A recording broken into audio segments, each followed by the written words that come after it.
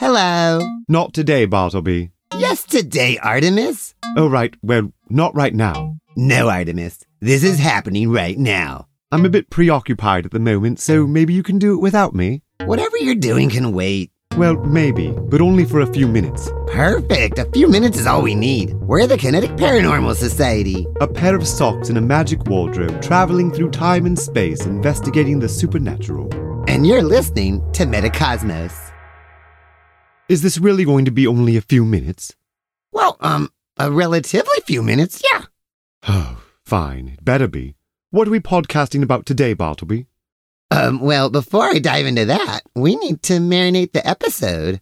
Oh, yes, marinating. Yeah. Don't you want to ask me how my week was? Oh, yes, you did the kinetic sculpture race. Yeah, the Kinetic Grand Championship. And how did that go? Oh my God, it was amazing. You really should have come. No, that's far too many people for my tastes, but I'm glad you had a good time. Oh, I had the best time. We were on the race course and everybody loved me and I loved everybody. Oh, and I have some bad news for you, Artemis. Oh? What's that? It turns out people are actually listening to this show. Oh no. How many people? Oh, a handful at least. Oh, good. Well, hopefully we can keep it that way. If you're out there listening now, do not share this show. Keep it a secret between us. An open secret, spoken about in the shadows in hushed voices. Pay no attention to him. Just, keep this between us. Anyway, so yeah, we had an amazing race this year because we had Haas Heinfeld on our team. And he's a fashion model, and he taught us how to do cryptozoolander-ology. Absolutely insane. What's the point of this nonsense? Every year you do this kinetic sculpture race, and it's all a bunch of nonsense. It's not nonsense. It's magical. Every year we learn something super duper cool. Really? Wasn't your theme last year a series of prune and poop jokes? Oh yeah, the Prudence Prune Water Revival Tour, a return to regularity. And you learned something from that? Oh yeah, sure. We learned that, if you want to get in and out of hard situations like pandemics or constipation, you're going to need prudence because you have to know exactly how many prunes you need to eat. And even when you used to do something like talk to people and have normal relationships for a really long time, but you stop doing that so you're not good at it, it takes practice to get back to being good at it again. Because practice doesn't just make perfect, practice makes possible. If you don't start to practice, you're never even going to get started at all. All right, you make a good point there. Yeah, and when we were out on the race, we ran into this guy named Max, and how last year his son learned from us that practice makes possible. And now this year, there's a sign in his kindergarten class that says that. Oh. You see, so we're reaching new generations. Oh no. Are these children likely to start listening to this podcast? Don't even worry about it. Eventually, everyone's going to be listening. You frighten me with talk like that, Bartleby. So anyways, yeah, this year we were doing cryptozoolander-ology, and it's totally like the hottest ology, and it's way better than cryptozoology. What makes it better than cryptozoology? Well, when you're doing cryptozoology, you're just chasing after cryptids, and you often don't find them, because they're really, really hard to find. But when you're doing cryptozoolander-ology, you just walk super confidently, you're a runway model, and no matter what you're wearing, you're I look amazing. I am so good looking. And when you do that, the cryptids come looking for you. Do they now? Well, yeah, sometimes and sometimes not, but that's the best part. When you're super duper confident and you love yourself, whether the cryptids show up or not, is totally fine. So you don't go chasing after Sasquatch or Yeti or gnomes or chupacabra or leprechauns or reciprocated love. Reciprocated love? Yeah, super rare cryptid. Yeah, you just don't go chasing after that stuff. You just let it come to you as you walk your runway of life. Because Haas Heinfeld said, make every way your runway. Huh. Yeah, so if you don't feel it, that's on you. Why are you looking at me like that, Bartleby? Oh, no reason. Anyways, yeah, it was an amazing race and we learned so much. Well, that is quite touching. Just little morsels of morals you found. Yeah. Well then, does that wrap up the episode? That was easily more than a few minutes. I'm pretty sure there was less than a few, but that's beside the point. I want to catch you up on my most recent paranormal investigation. I fixed Star Wars. You did what now? Yeah, the week right after Humboldt had the Kinetic Grand Championship, there was another festival called the Forest Moon Festival. Forest Moon? Like Endor? Exactly. Because Humboldt and Delnor County were where they filmed Return of the Jedi. And they have a festival about it now? Well, it's like the 40th anniversary of the movie. I can't argue with that math. Yeah, so I went to the festival, and there were people cosplaying, and so I started cosplaying, and I fixed Star Wars. What do you mean you fixed it? The trilogy is fine the way it is. Oh, come on, Artemis. We all know Star Wars is broken. Far from it, Bartleby. It's 3 films that concisely tell a beautiful story of the hero's journey on an emotional arc. Stop right there. Artemis, we need to talk about this. It's more than 3 films. Okay, yes, there were those 2 Ewok movies, and though they were tonally different, it was still all in the good spirit. Artemis, we need to face the facts. Okay, fine. The Christmas special. Very, very bad. I get it. It's not the best look. It's probably better they never aired it again. Oh, Artemis. Poor Artemis. You need to snap out of this. You need to come to terms with it. No, I do not. I'd rather live in a world where Star Wars is full of meaningful lessons, where it teaches us that we're all connected, and that moral fortitude requires self-discipline, and that choosing non-violence is strength. That's what Star Wars is about. It's not about some sort of morality is grey, or that war is perpetual, or that being evil is somehow cool. Or that insurrectionists are dirty. Yes. Or love is somehow forbidden if you want to be a Jedi Master. Exactly. Well, then have I got good news for you, Artemis. And what's that? I fixed Star Wars. That's impossible. It's not broken. It's 3 films, a line of toys, a couple Ewok adventures, and a forgettable Christmas special. And we all learned so much from it. Until we found out that Jedi aren't allowed to fall in love. Well, falling in love does seem to cause quite a bit of suffering. Yeah, and that's the saddest part. No one can help who they fall in love with. Cupid usually doesn't stick around to fire more than one arrow. So it was totally uncool when we found out that the Jedi aren't allowed to fall in love at all. As if that's what turns them to the dark side. Well, it does feel dark for a while. It's okay, Artemis. We all go through it. Even George Lucas went through it. He got divorced, and he probably got disillusioned to love. And he was like, oh, the Jedi would be so cool if they knew how to not fall in love. And no one was there to stop him, because his best editor was his ex-wife, Marcia Lucas. And they had like a really kind of awesome relationship, because they were like a couple that like, not only was she able to like give him the critique by editing his movie, he was willing to listen and let her edit it. And that's like a relationship goal we could all strive for. Indeed, even if we only got 1 arrow from Cupid. Yeah. But it doesn't matter because I fixed it, because you see, no one really helps who they fall in love with. Like we all love our mom, even when it's like really hard to, and like they're hurt. And the reason why it hurts so bad is because they love their mom so much. Oh, it's so true.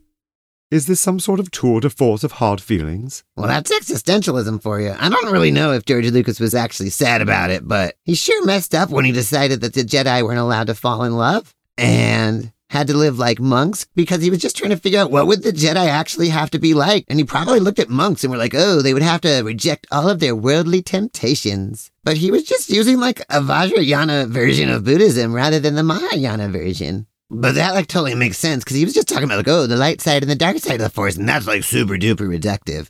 And then people think they're so smart when they get all edgy and deconstructed and say, oh, it's a gray side of the Force. But morality totally isn't gray. Bartleby, stop, please, right there. No argument from me there. But you're going a bit fast. Hold on. Can we take a few steps back and unpack this? You mentioned Vajrayana and Mahayana Buddhism? Oh yeah, Vajrayana and Mahayana, yeah. I don't think we should just run past that and not fill in listeners. Oh, okay. You don't think they already know? I'm just trying to understand how it connects. Okay. You want me to explain it? Yes, please. You're going quite all over the place. Oh, let me see. It's like that ferry boat story that Isaac tells. Our producer, Isaac Bluefoot? Yes, I know who Isaac is. You don't have to tell me. Oh, yeah. Well, maybe he can... Isaac, can you tell the ferry boat story? Right now? He's here? Well, yeah, of course. He produces the podcast. You want to tell the ferry boat story right now? I guess I could. Yeah. Okay, Isaac's going to tell us the story of the ferry boat. Okay, here he is, Isaac Bluefoot. I don't think I'm really prepared. Oh, it's totally okay. Just, go for it. Okay, well, the story's about a friend of mine as they were walking along the shore of an incredibly wide river. They came upon an old monk, gazing, beaming with a smile as they looked into the distance at the other side of the shore. My friend asked them what they were staring at. There, on the other side, the old monk said. Do you see it? The golden light of the other side. My friend had never taken the time to look across the shore until then. But when they saw it, they became transfixed as well. It was beautiful. My friend then asked the monk, how do we get there? How do we cross the river? The monk let out a sigh and took a deep breath. If you want to get across, you're going to have to wait for the ferry boat. This sounded like wonderful news to my friend. They said, fantastic. When is the ferry boat due? The old monk smiled. Oh, they should be about any moment now. They both gazed for a moment before my friend got restless and walked over to the shore's edge. It seemed like an eternity passed before they heard a little voice. Are you looking for me? My friend looked to the right and to the left and saw no one. They ventured to ask, who was that? Hello? A little voice spoke out. I did. Down here. Are you looking for a ride? My friend looked down and beheld a tiny miniature boat, piloted by a tiny pixie at the oar. I can take you across the river if that's what you're looking for, said the little fairy. My friend stood aghast until they finally spoke. I don't think I can fit on your boat. The fairy looked at the boat and back to my friend towering above them. No, probably not yet. You'll have to let go of everything if you want to fit on this boat. Everything? Oh yes, everything you are and everything you've ever wanted. That's the only way you'll fit on this boat. Is there another boat? My friend asked. Oh yes, certainly. They should be about in a little bit. And I can fit on that boat, you say? Oh, easily, said the little fairy. Well then, my friend declared, I'll wait for that boat. You can go on without me. The tiny ferry boat rowed away, and my friend took back to gazing across the shore, dreaming of the other side. They stared long for what felt like an eternity, before a booming voice spoke out. Hello, are you waiting for me? My friend looked to the left and looked to the right and answered back. Hello? Did someone speak? The voice boomed out once again. Up here. My friend looked up and beheld a giant fairy standing in a boat that seemed to stretch into the horizon and all the way across the river. Were you looking for passage across the river? My friend stammered. Yes. It seems you have plenty of space, too. Indeed. Perhaps we shouldn't go on until the others are ready. My friend looked around. There was no one in sight but the monk. They turned back to the giant fairy. Are you expecting anyone? The fairy smiled. Oh, yes. I'm expecting everyone. My friend wondered if they'd heard them right. Everyone? Yes, indeed everyone, the giant fairy said. Why don't you go and get them all? Tell them we're going across together. My friend scratched their head and had to ask, are you sure they all want to come? Maybe not everyone wants to cross the river. The giant fairy shook their head. Oh, but it wouldn't be the same without them. Go get everyone. We'll go across together. And so my friend came and found me and told me that the boat was ready.